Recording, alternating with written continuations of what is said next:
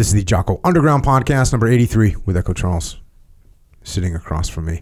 So here's, I'm not a huge quote guy, but occasionally got to throw them out there. Here's one. Perseverance alone does not assure success. No amount of stalking would lead to game in a field that has none. That's a quote from the I Ching, which is the ancient Chinese text. Kind of has some mysterious origins, but believed to have been compiled by a group of sages. I like when you can use the term sage in a legitimate way. Not calling some person on Instagram a sage, but to say an ancient sage. Yeah, a real one. Group of sages who were trying to understand, the nature of life and the nature of the universe and whatnot. So, and perhaps on the Jocko podcast at some point we'll cover the entire text of the I Ching. But the reason that reading this, I decided, hey, this might be something worth bringing up. This quote of perseverance alone does not assure success. No amount of stalking will lead to game in a field that has none, is because, interestingly, right now, in this world of hustle culture, in this world of, did you make up the term toxic productivity? No, I thought it was your daughter. Okay. Okay, maybe my daughter made it up. But you can see how if you're a toxic productivity human, or you're all on board for the hustle culture, which, let's face it, hey, hustle, I'm down, right? Hustle culture, yeah, let's go. Let's get stuff done. Let's make things happen. But this is an important thing to remember. It's in line with that conversation which we've talked about. We talked about on the game podcasts. Which game are you playing? You're playing soccer or playing basketball? In soccer, you can only score a point, maybe 2 points. In basketball, you can score 30. So what game are you playing? And in this one, what made me think that this was even more relevant, because I started thinking of being in a field, stalking for game, right? Stalking for an animal to hunt. Well, when you're stalking, you're crawling, you're low crawling, you're sneaking. You can't see very much at all. You certainly can't see the whole field that you're stalking in order to tell whether there's any game in there or not. Look, you might be following a trail, but you don't know how long that trail goes for. You don't know how far it goes. You have no idea. So what happens with us is it's very easy for us to get caught up in the stalk. It's very easy for us to get caught up in the hunt. And it's exciting, right? It's engaging. On the trail, you're stalking. It's good. Victory's around, as far as you can tell. Victory might be around the next bush. That could be happening. But if you're not careful, you just might be hunting in a field that has no animals in it. There's no game in there. So you have to detach. And I realize that I use the term detach all the time. And it's real easy for me to throw it out there because I know what I'm talking about. So what I mean here is actually stopping working for an hour on a Saturday or for an hour on a Sunday. Stop your hustle culture. Stop your toxic productivity. Actually stop that and write down what you're doing, where you're going, and how you plan to get there. That's all it takes, right? Actually write down, where am I right now? Where am I right now? Wait, where is it that I want to go? And then how do I plan to get there? That's what this is. If you write things down, it helps you detach from them. And then you can look and you can say, wait a second, I know where I want to be. And this job that I'm in isn't getting me there. This path that I'm on isn't going to get me there. This methodology that I'm using is not going to get me there.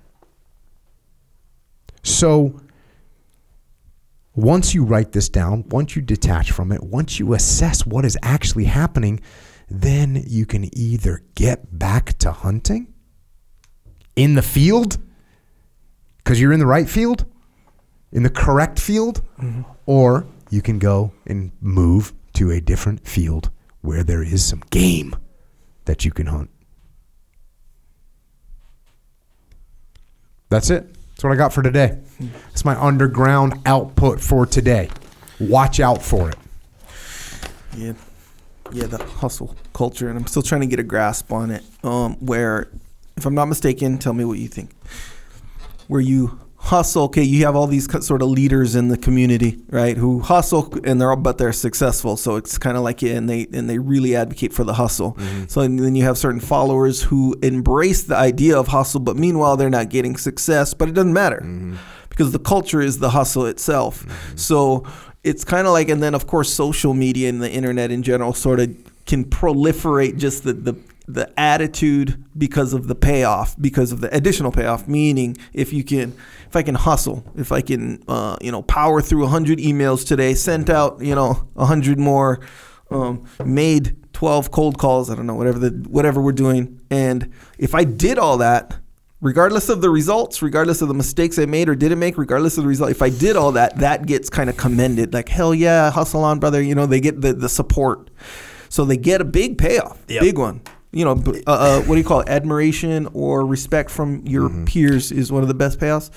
Yeah, you're talking exactly why I bring this up, and you're bringing it to a point where people will understand. I think I didn't do a good job. I didn't do this justice.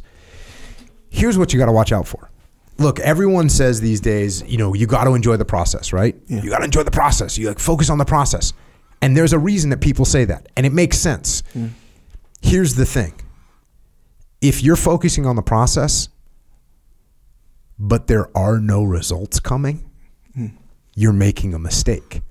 When people say, hey, just enjoy the process, what they say is you can't go out and try and sell your widget for one day and be like, we didn't get any sales, or even a week and be like, we didn't get any sales. Oh, I enjoy the process, so I'm going to go out and bang on more doors tomorrow. Yeah, good job. But at a certain point, you've got to assess and say, wait a second, I haven't sold any widgets in a month and a half. I keep getting told no. Hey, I might need to ask 100 people to get 2 yeses, but if I asked 500 people and I've got no yeses, now you need to start to assess not just the process, but what is the actual widget that you're selling? What is the actual game that you're in? This is where it can be a problem. You're a workout guy. I'm a workout guy. If you have someone that's following a program, like, oh, I'm going to do whatever they're going to do. Hey, from now on, we're going to do high repetition workouts. Okay, cool. So you start doing that. You're not going to see results tomorrow. You're not going to see results in a week.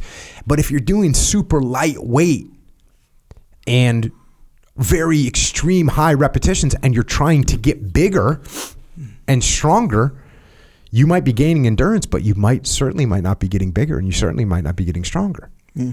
So if you just embrace the process and you keep on the grind and you keep doing these massive high repetition exercises, but you're not getting the results that you want, eventually you need to say, oh, my approach is wrong. I need a new strategy. There was this guy, Sal DiStefano, he's a trainer. He said something that I totally agree with, where he's like, the man who enjoys walking will walk farther than the man trying to get to where he's walking to. True. It was something along those lines. And I was like, yeah, that's true. And given what you're saying, it's like, man, a big picture look at it, it's like, it's kind of a, one might say, dichotomy, right? Yes. Where it's like a man who really loves walking and wants to get somewhere, he really has to want to get to that place as well.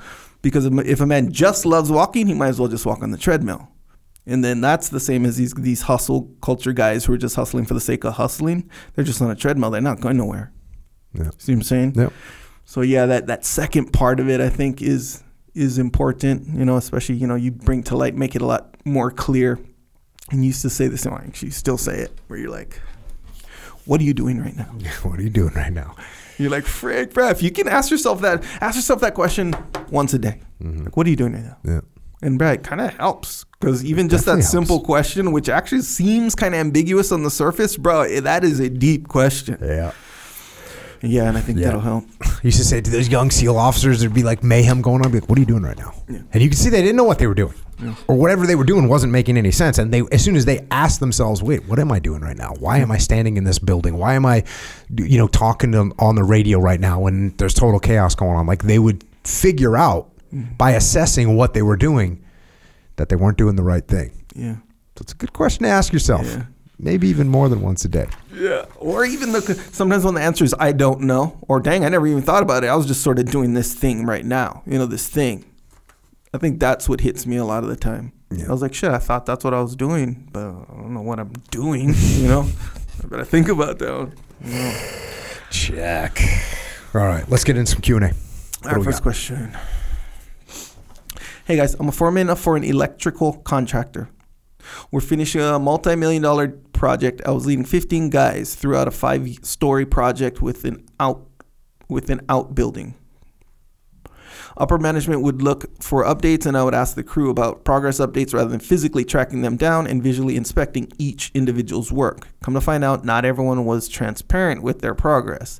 This has cost the company significant amounts of money due to added labor going back to things that were reported as complete. My upper management is not mad at me as an individual or blaming me, but insists it is the guys in the field. Upper management wants me to micromanage individuals moving forward to prevent this from happening again. There has to be a better strategy. Well, first of all, let me say you get what you inspect, not what you expect. That's from Hackworth. But that being said, if you explain what is expected and you explain why it's expected, and if you inspect often enough that people understand, or that you understand what's happening and that people understand that what is expected and that it will be inspected, and if you give the people the support that they need, and maybe that might be a little attention and maybe that might be a little micromanagement when they're falling behind, if you do those things, you're going to get people to do what they're supposed to do. So you need to set up some progress checks that actually happen with some visual inspections. And if people are doing what they're supposed to be doing, when they're supposed to be doing it, and they consistently do that, then you begin to have trust with them, and they start to understand you, and now you can give them some room to breathe, which is fine.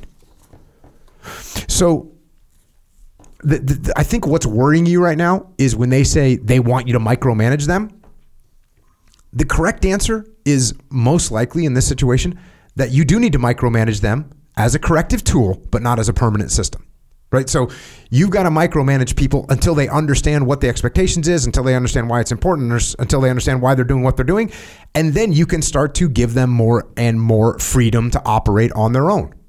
But if I have somebody that's not doing what they're supposed to be doing, I will micromanage them. If I wake up on a Wednesday morning and I inspect that the podcast has been posted and it hasn't been posted, guess what I do? I micromanage Echo Charles. Text him, hey man, we recorded these podcasts. Are we worried about putting these things up? Are we putting them up? Well, it goes a little different than that, but yeah, I get your point. But if this was something that actually hasn't been a problem, but if this was a consistent problem, then I would micromanage you and be like, hey man, what time are you launching this thing tomorrow? Like, I would want to know what time. Yeah. Hey, shoot me a text when this thing gets launched. That's the kind of micromanagement. And then over time, you would start doing it consistently. You would realize how important it was. You'd realize how much I was going to bother you if you didn't do it when it was supposed to be done. And all of a sudden, you would start to manage yourself, and then I wouldn't have to micromanage you anymore. So micromanagement as a corrective tool, yes, and I think your bosses probably mean that. I don't think they want you to permanently micromanage them. Micromanagement is not a good permanent system anyways. But it can be used effectively as a temporary corrective tool to make people do things right. And you can also actually explain this, because you don't want to be micromanaged, Echo. But if I say, hey man, listen, the last 3 podcasts haven't gone out on time. For now, I'm actually going to text you when they're due, and I'm going to have you text me when you post them, so that way we have a little checks going on to make sure it happens. It's kind of feels like micromanagement, but we've missed 3 podcast launches that we can't do that. So this is going to be a little bit of micromanagement. So I'm actually going to tell you why I'm doing it. Yeah. And that way it's going to encourage you to actually take ownership. And no one likes getting micromanaged. Actually, let me rephrase that. Very few people like getting micromanaged. Some people just want to be told what to do, and they're going to do it. Yeah. They don't want to think. They just want to, do what they're told to do. So that's what I would do here. Use the micromanagement as a tool. Even explain up the chain of command. Hey, look, I'm going to train them properly. I did a bad job training them. I did a bad job setting expectations. I did a bad job with follow-up and making sure that they understood what was happening. Explain that up the chain of command, and then explain it down the chain of command. Hey, here's what's going on. Here's why this is going to feel like micromanagement, because you are about to get micromanaged until we get this right. We cost the money. We cost the company money. That's not a good thing. We didn't come through for our client the way we should have. So this next couple of jobs, you're going to feel me. It's a little bit of micromanagement going on until we build that trust back up. That's what's happening. Boom. There you go. Remember the time you micromanaged my driving? Is that when we were driving up to Northern California? Yeah. It was. And I was like, LA. Why don't I do nav? No, I missed a turn. And then did I say, why don't I do nav? Yeah, you're like, boom. And then like and you really micromanaged it, which actually I understood already. So I understood, but it was very interesting to see it in a navigation driving scenario with me in action. Cause you were like, you weren't a dick about it, even though like, okay, maybe you're doing it to be funny or whatever. Funny, yeah, because you were every little thing. The turn is going to come up. You said the turn is going to come up here in this amount of time, and this amount of time, probably like 4 times. Mm-hmm. Right turn coming up. Right turn. And it's this one right here. For a little while in the teams when we were driving in convoys, we would do that. Yeah. Like, right turn coming up in 500 yards. Right turn coming up in 200 yards. Right turn 100 yards. Right turn coming up. Right turn. Oh, yeah, like on a serious level. Like that was the protocol. Yep, that was the protocol. Well, yeah, everyone knew what was going on. Yeah. Well, we didn't miss that turn. So, yeah, man. Yeah. We did that for a little while. Then we had to come up with some different protocols for various reasons. But when we started, that was a way. Legit. All right. Next question. Jocko, if the United States was engaged in total war with another country and you had the power to restructure deployments where the troops didn't come home until the war was over, would you make that change? Between currently reading about face and listening to Civil War series, this thought popped into my mind. Well, so if I was in charge, if I was the emperor of America, would I make this change? Yes, actually I would. I would make that change. And there's a few reasons why I would make that change. The number one reason that I would make that change is it would make America think very, very hard before we actually decide to go to war. Because right now it's easy to throw some Army guys or some Marines over there for 6-month deployment, or some Army guys over there for a 12-month deployment, or maybe a 13-month deployment. Hey, it's sort of like it's real easy to do that. Mm. It's real easy for the politicians to do that because they're not really impacting that whatever family that's going to lose their dad or lose their mom for 3 years, or even worse, for an indefinite amount of time. So just to get the politicians to freaking think through what they were doing and get the American populace to say, well, do we really want to sign up for this thing right now? Do I really want to watch my son, daughter, husband, wife go and fight right now for an indefinite amount of time? That's a huge difference than, well, look, guys are going to go on deployment. It's going to be a 1-month deployment or a 6-month deployment or whatever. So, I have that statement, which I make a lot of: before you go to war, you got to make sure you have the will to kill, meaning that people are going to die, civilians are going to die, making sure that you have the will to die, meaning you are going to lose people, but also add into that mix, make sure that you have the will to not see husbands, wives, sons, daughters for years. And is this war that we're talking about going into, is it actually worth all of that? Do we have the will for those things? So that's what I would think about. Number 2 reason, continuity. So the troops on the ground You make progress and you get to see that progress continue, or you see it don't continue. Right? So the team that's on the ground gets to know the people that you're working with, the enemy that you're fighting, the terrain that you're in, the progress of the war, the habits of the culture. Like, you get to learn all these things for real. You actually get to see what's working, what's not working. Because look, if Echo, if you're on deployment right now, and I say your mission is to go capture bad guys, and so you start going capture bad guys, but it's not really having an impact, how much are you going to do to change it? Because you're going to go home in 4 more months anyways, and you're kind of like, well, I'll just do my job, and then I'll go home. Yeah. There's no ownership. Mm-hmm. If you're like, hey, we've been doing this type of job for 9 months, it hasn't made any impact, we better change. I better change my strategy. We better change our strategy. We need to straighten things out. Mm-hmm. If we do that, then we not only have continuity, but we start to have ownership of what's happening on the ground, because I want to go home. Echo wants to go home. Like 6 months, 9 months, a year, 18 months, 24 months. Bro, I'm going to win some shit. We're going to win. You start keeping Americans away from their family for that long, they're going to figure out how to win. And that is a real thing that happens. This, you're talking about Hackworth. What happened, this started in Korea. In World War II, you were going until we won. You went to war until we won. About halfway through the Korean War, they started saying, hey, once you've been here for a year, we'll send you home. Well, what happens at 9 months? What's my attitude in 9 months? My attitude's kind of like, I kind of really, I've made it this far. How important is that hill over there? Wait, well, maybe they should attack that hill in 3 months and 3 days when I'm gone. Whereas if I'm looking at it going, hey, look, if I don't take that hill, I'm going to be here forever. If I take that hill tonight, that gives us one step closer to being home. So there's an attitude change that happens amongst the troops. And, that kind of ties in. The last thing is just like fighting to win, not fighting for an award, not fighting to get a good evaluation, not fighting to get some bullet points for, your job when you get out. But you now are looking, going, hey, we're going to do this mission. This mission is going to help us win. When I win, I get to go home to my family. So I hate to say it because it's hard, but I think that's the right way to fight wars. You deploy, you go to fight until we win. And that makes America think about what the hell we're getting ourselves into. Because even your freaking G.I. Joe gung-ho soldiers like, man, there's a war going on, I kind of want to go.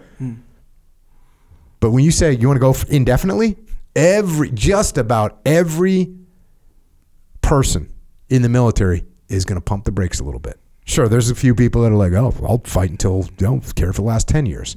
A couple people like that. Not many. So I think that is that's what I would do to answer your question. Check. Next question. Yeah, and that second part was actually a crazy point that I never thought about, where you go, if some people, like, if they go in for almost like going for the stats, I can go and get some stats and then I'm gonna come right home, kind of a thing. Yep. Oh, that's crazy, huh? Mm-hmm. Yeah, that's crazy. Especially when so much promotion relies on that. That's what happened in Vietnam. In Vietnam, you'd be a battalion commander for like 4 months or something like that. 3 months, 6 months. And you just go there, get your checks, you get your box checked, and then you could be viable for promotion. Yeah. If you weren't doing that, if you weren't a platoon commander, if you weren't a company commander, a battalion commander, they're like, oh, no, you haven't been. So guys were just doing it to get that qualification. Oh, yeah. Damn. That's crazy. Yeah, it's crazy not being, in the military, all these little details that happen that, man, you don't even think about. That's crazy. Next question. Jocko, I'm a long-time listener, fan of the podcast, and interested in your advice for my current situation. Specifically, I helped my boyfriend of several years with a job application for a place I've worked at for over 5 years. He admitted that he became interested in the position because of me and got the job with my help. But then he unexpectedly dumped me the day after he got the offer letter because he didn't want to, quote unquote, work with someone he was dating. Sorry for snickering at that. It's just the The irony of that made me snicker a little bit. You know, it's like, here you are totally helping someone out, then you get unexpectedly dumped. So rough. Kind of for the reason. Yeah. Like, anyway, I'm trying to ignore and outperform, but I can't help but feel angry, manipulated and taken advantage of after all this, especially since he is so unbothered by the situation. What is your advice for me going forward, having to work with someone who behaved this way? Thanks. Clearly, there's some really good stuff that came out of this, even though I know it doesn't feel like it right now. But listen, here's what you learned. You learned that this individual is not a good long-term partner, which is awesome, right? You were going out with this person for a few years, right? Is that what it says? Several years you've had this person as a boyfriend. Several years you've invested into it. And thankfully, you didn't make any kind of real commitment. You're not married, you don't have any kids, and you learned that this person is a bad person. A bad person. You wouldn't want to be, you should be thankful that you didn't make a long-term commitment. Now, look, you could be mad because you did, expend a bunch of years in your life. You could be mad about that. Okay, that doesn't help you. I would rather be like, oh, great. Now I know that this person is not worthy of my time anymore, and I can move on. You also learn that guess what? Trust is a risk. When you trust people, there's risk there. Sometimes you're going to get burned. That's what happens. Some people are bad people. And when you put trust in other people, sometimes you can get burned. So you got to be careful with how much leverage you give people. You got to be careful with how much trust you give people, and you got to let it build up slowly over time, which it sounds like you were doing. But to just make sure that your mindset is right, be thankful that you didn't, get long-term connected and committed to this individual. You're getting out easy. How would you like to be married with 2 kids and find out that this guy's a dirtbag? It's a totally different scenario. You're getting out of this like scot-free. You're getting out of this with some good lessons learned. So let's be stoked about that. What would I do in this situation if I were you? My advice for going forward, having to work with someone who's behaved this way, my advice would be totally professional. Be totally professional. Totally take the high ground. Treat him just like professional. Like, oh, hey, what's up, Fred? Yep, hey, did you get that report done? Okay, great, thanks. Appreciate it. Just be as professional as you go. And you know what? You actually have to be careful. Don't be like snarky about it. Yeah. Be legitimately like, oh, Fred, hey, did you get that? Is that report done? Oh, thanks. Appreciate it. Got it. Yep. Hey, let me know if you have any questions. I know you just got here, so let me know if you have any. Be totally professional. Be totally nice and carry on with your freaking life. And by the way, while you're doing that, win. Go get promoted. Do a good job. Dominate in life. This guy's kind of digging his own little grave with the way he treated you. That's the way he's going to treat other people. All that stuff's going to come back to haunt him. That's what's going to happen. It's okay. Just be professional. Do a good job. Be thankful that you didn't overcommit to this dirtbag guy. Be thankful. And just treat him professionally and carry on. And look, I know everything I said is going to be hard. I know it's hard to do that. I know it is. Dude, that's what's I know it is. But here's the thing. Let's say you're angry. What would you want to do if you were angry? You would want to punish him somehow. Mm-hmm. Cut his tires. Spray paint on his car. Yeah. Name the thing. What's the other? Vandalize his stuff. Send him a bunch of pizzas, on Uber Eats, whatever. You know what I mean? Like this kind of stuff, right? Harass him some way. Make him pay. Yeah. Let me tell you, the best form of vengeance here is to be a totally cool person and carry on with your life. Mm. And one day he'll wake up, look around, and go, "Damn, I blew it." Mm. And that's where you're at. And again, I'm not encouraging you to be spiteful. I'm actually encouraging you to take the high ground and be a good person. But I am saying that if you have that revenge in your brain, the best way to get it is just to be a great person and carry on with your life. That's the best thing to do. That's that anger that you have, that you want to lash out. The best way to satisfy that anger is just go be an awesome person. Be in awesome shape. Be stable. be professional, get promoted, do a good job, have friends, have a nice life. Don't worry about this dude. That's what you do. That's how you win. That's how you have a good life. There you go. You ever heard the expression revenge body? Yes. Or revenge makeover? Yeah, yep. I've heard of it. So, although I don't advocate for revenge because that's like whatever, revenge body, that's kind of like hitting two birds with one stone in a way. Yeah.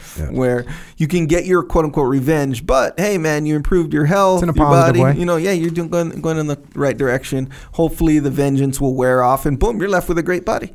See what I'm saying? Better than you were before, so it's almost like a good thing. Plus, which I think is more important, if you can pull it off. The stuff that this is what you say. You've said this for a while, where if you're hit with a reality, hey, this wasn't the right person for me. Doesn't feel like that, I know. But the fact is that it's true. Like I know a guy, we both know him, I'm not going to bust him out, but we know a guy where he got married, had a kid. They get in arguments, this and that. 3 years later, the kid's 3 years old. She is like, oh, I'm breaking up with you. Oh, by the way, the kid's not yours. Mm-hmm. Devastating, right? Mm-hmm. Oh my gosh, my wife of 3 or my kid 3 years old, it's not mine. All this stuff, devastating. Feel devastating, but hey, he got off scot-free. Mm-hmm. A psycho girl is gonna have a kid with someone else behind his back, continue to be married, make him raise the kid. A girl that would do that, that's not wife material. Mm-hmm. And he got away scot-free from that thing. Look, it sucks. He went through some bumps. I get it, but he got away scot-free. So if you can understand that part of it, I think that's really the thing that's going to make things all good. Like, hey, that wasn't the person you thought they were. And and I was just going to go back and reiterate the old breakup talk, right? Like, hey, this guy that seemed like a good guy, that guy doesn't exist. That guy's kind of a liar. Yeah. That guy, well, rephrase that. That guy's a liar. He's a little bit narcissistic. He's thinking about himself. He's not thinking about you. He used you to get a job, sounds like to me. So you don't want this person in your life. Thank God you get to know that right now. Scot-free. Well, not scot-free. Got a little emotional. Got some tears. We shed some tears on the scene. We get it. It's part of the gig sometimes. But those tears, they go down the drain. The face dries off. We wake up tomorrow. We go kick ass in life. That's what we're doing. Yeah. And he's left with being the guy who dumped the very girl who helped get him the job. And, and he's still that guy. He's going to continue to be that guy. Kind of a thing. All right, next question. Jocko and Echo. I've served as a firefighter for 15 years and absolutely love my job. There's nothing else in the world I want to do. Recently, due to the staffing profile of my brigade, there is a lack of experienced firefighters entering the promotion process to become OIC. There's a lot less experienced firefighters that are attempting to move up the ladder, who are not being successful, causing a shortfall in the required number of officers. I'm beginning to feel the pressure to take the next step in my career from my peers and my OICs and enter the promotion process. I've never really felt compelled to go for promotion before, as I enjoy the role of firefighter and I've never seen myself as an officer. I've listened to you for a long time and read the majority of books you've written, so I know leadership and incident command skills are abilities that can be learnt, taught, and developed. Is the fact that I'm being encouraged to move up and feel it's what I should do, as opposed to having burning desire to be an OIC, the right call? I would love to hear both your opinions on that, I think. Well, for one thing, there's some questions that we get asked that I will absolutely provide some insight, but there's only one person that can answer this question, and that's you, because you're in this position and you know yourself. And there's going to be some things that you have to weigh out. You're going to have to take a step back. You're going to have to detach. You're going to have to write down the pros and cons, right? What's good about staying the firefighter? What's good about becoming an officer? What's bad about staying a firefighter? What's bad about becoming an officer? Detach from these things, write out those pros and cons, and then do an assessment. And you can get guided by that. But at the same time, so you can get guided by that. What do I think? I think you should definitely be happy with what you do for work, right? So if you're happy just being a firefighter, that's really what you love and that's where your passion is, I get that. I have a friend that was in the fire department. He was an engineer, so he was the driver for his whole career, 30-something years. Didn't want to be captain. He wanted to be the driver. He felt like that was his control position. He felt that's what he was good at. That's what he did. Didn't want that extra responsibility of other things. He didn't want to be the on-scene commander. He didn't want to be the incident commander. He wanted to be a driver. He's a good driver. That's what he loved. And that's what he did for his whole career, 30 plus years. So if that's you, and I will say, I have not known too many people like that. I have not known too many people like that were like, hey, this is my thing. This is what I'm going to do. This is what I like doing. I'm going to stay. I'm not worried about promotion. I'm not worried about money. I don't mind that, how many people do you see get promoted over you in 35 years? That means your whole career, you're watching some new guy come, and 6 years later, he's above you. 8 years later, he's above you.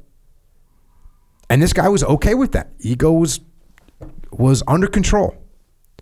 So if that's you, and you just don't actually have the passion, and you do have the passion for that job on the front lines, okay. But here's the thing. Growth and leadership and getting out of your comfort zone over time is going to be gratifying in a way that is likely more gratifying than just doing what is easy for you and doing what you like to do, right? Echo Charles was a bouncer in a nightclub. Mm-hmm. Pretty good at it. Sure. In your comfort zone. Sure. Not much challenges. Challenges? Yeah, as far as later on, yeah, I was in my comfort zone for sure. So you're in your comfort zone. Not a bad job. The hours are kind of what you like. You get to sleep in, get to stay up late, meet people. There's not a huge amount of responsibility. No. There's no one calling you. Like, let me ask you this. How many times when you were a bouncer did someone call you on your day off to ask you about a situation? Yeah, I don't think that. No. Maybe they needed you to cover for somebody. I get that. But most of the time it was no one was calling you up. Hey, Echo, we got a situation. No. So this was a job that you were very, very comfortable in. That being said, over time, you need to put into your calculus that stepping up and taking challenges and growing is going to be gratifying in a different way, and I think it might be in a more positive way. Plus, also put that in your calculus. Also put into your calculus that if you don't get promoted to be put in charge, guess what? Somebody else will. Who is that person? Who are they? They really want to get promoted? That's what they really want, is to get promoted and get put in charge? Wait a second, there's red flags right there, right? So meanwhile, you look up in 5 years and you got people above you in the chain of command whose goal in life was to get promoted and be in charge.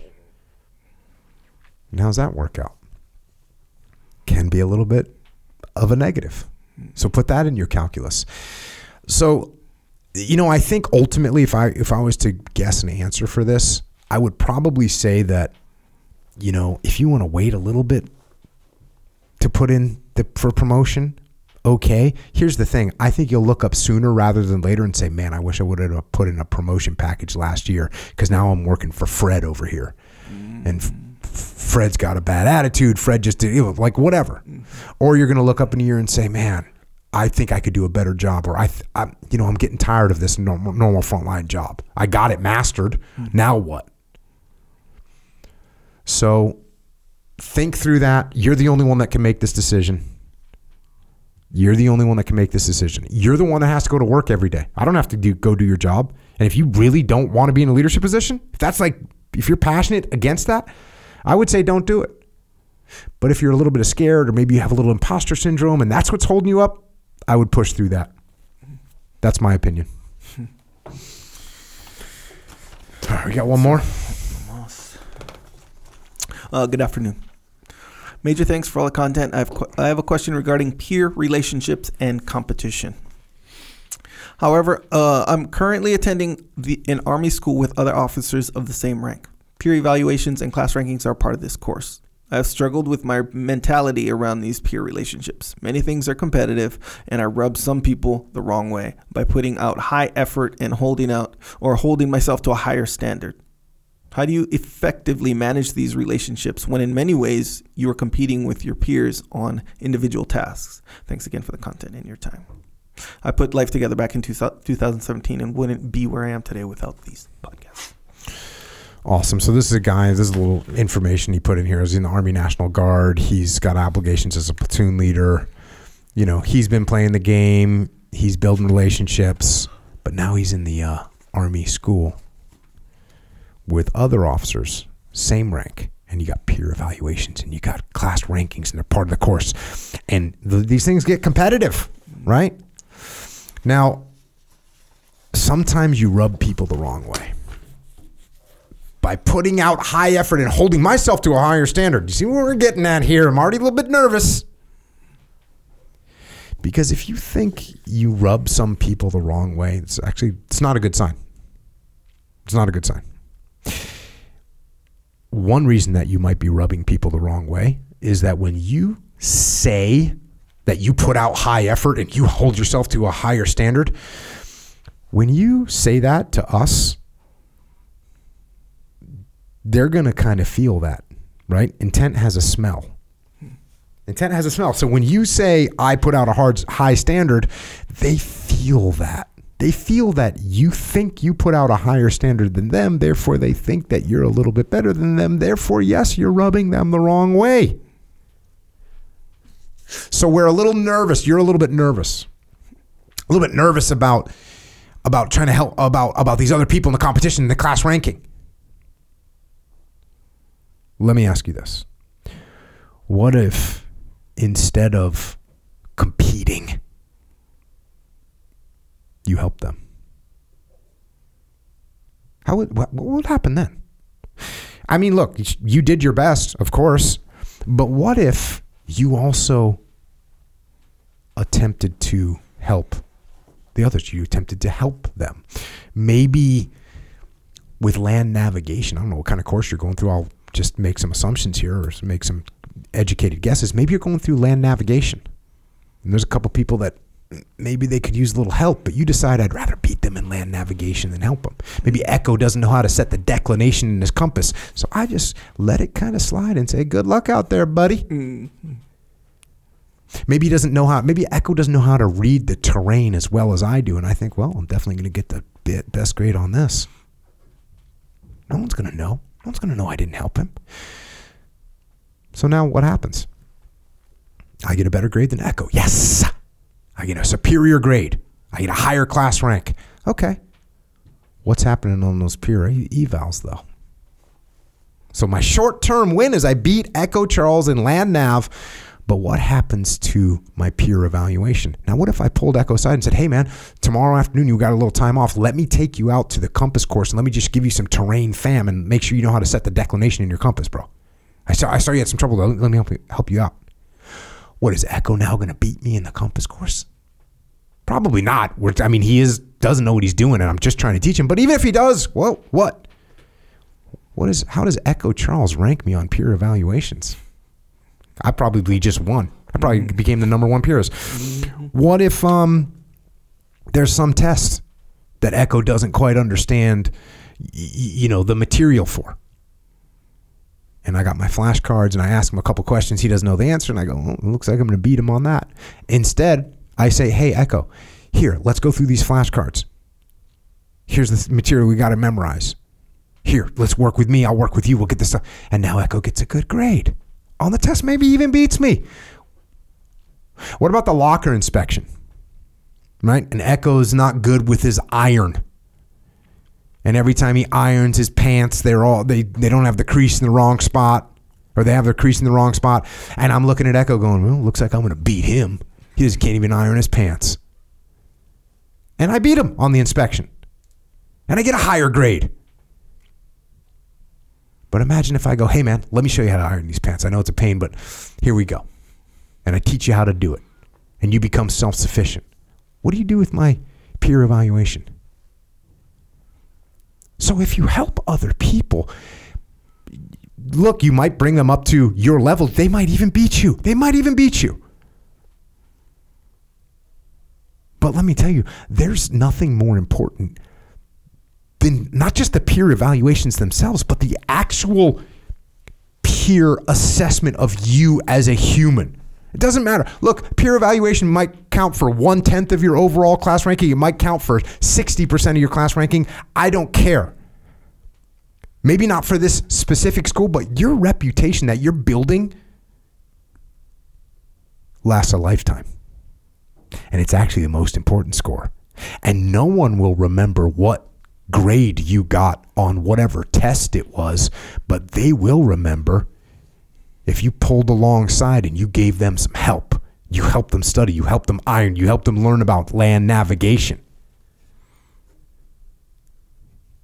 If you put the team above your own individual competitiveness,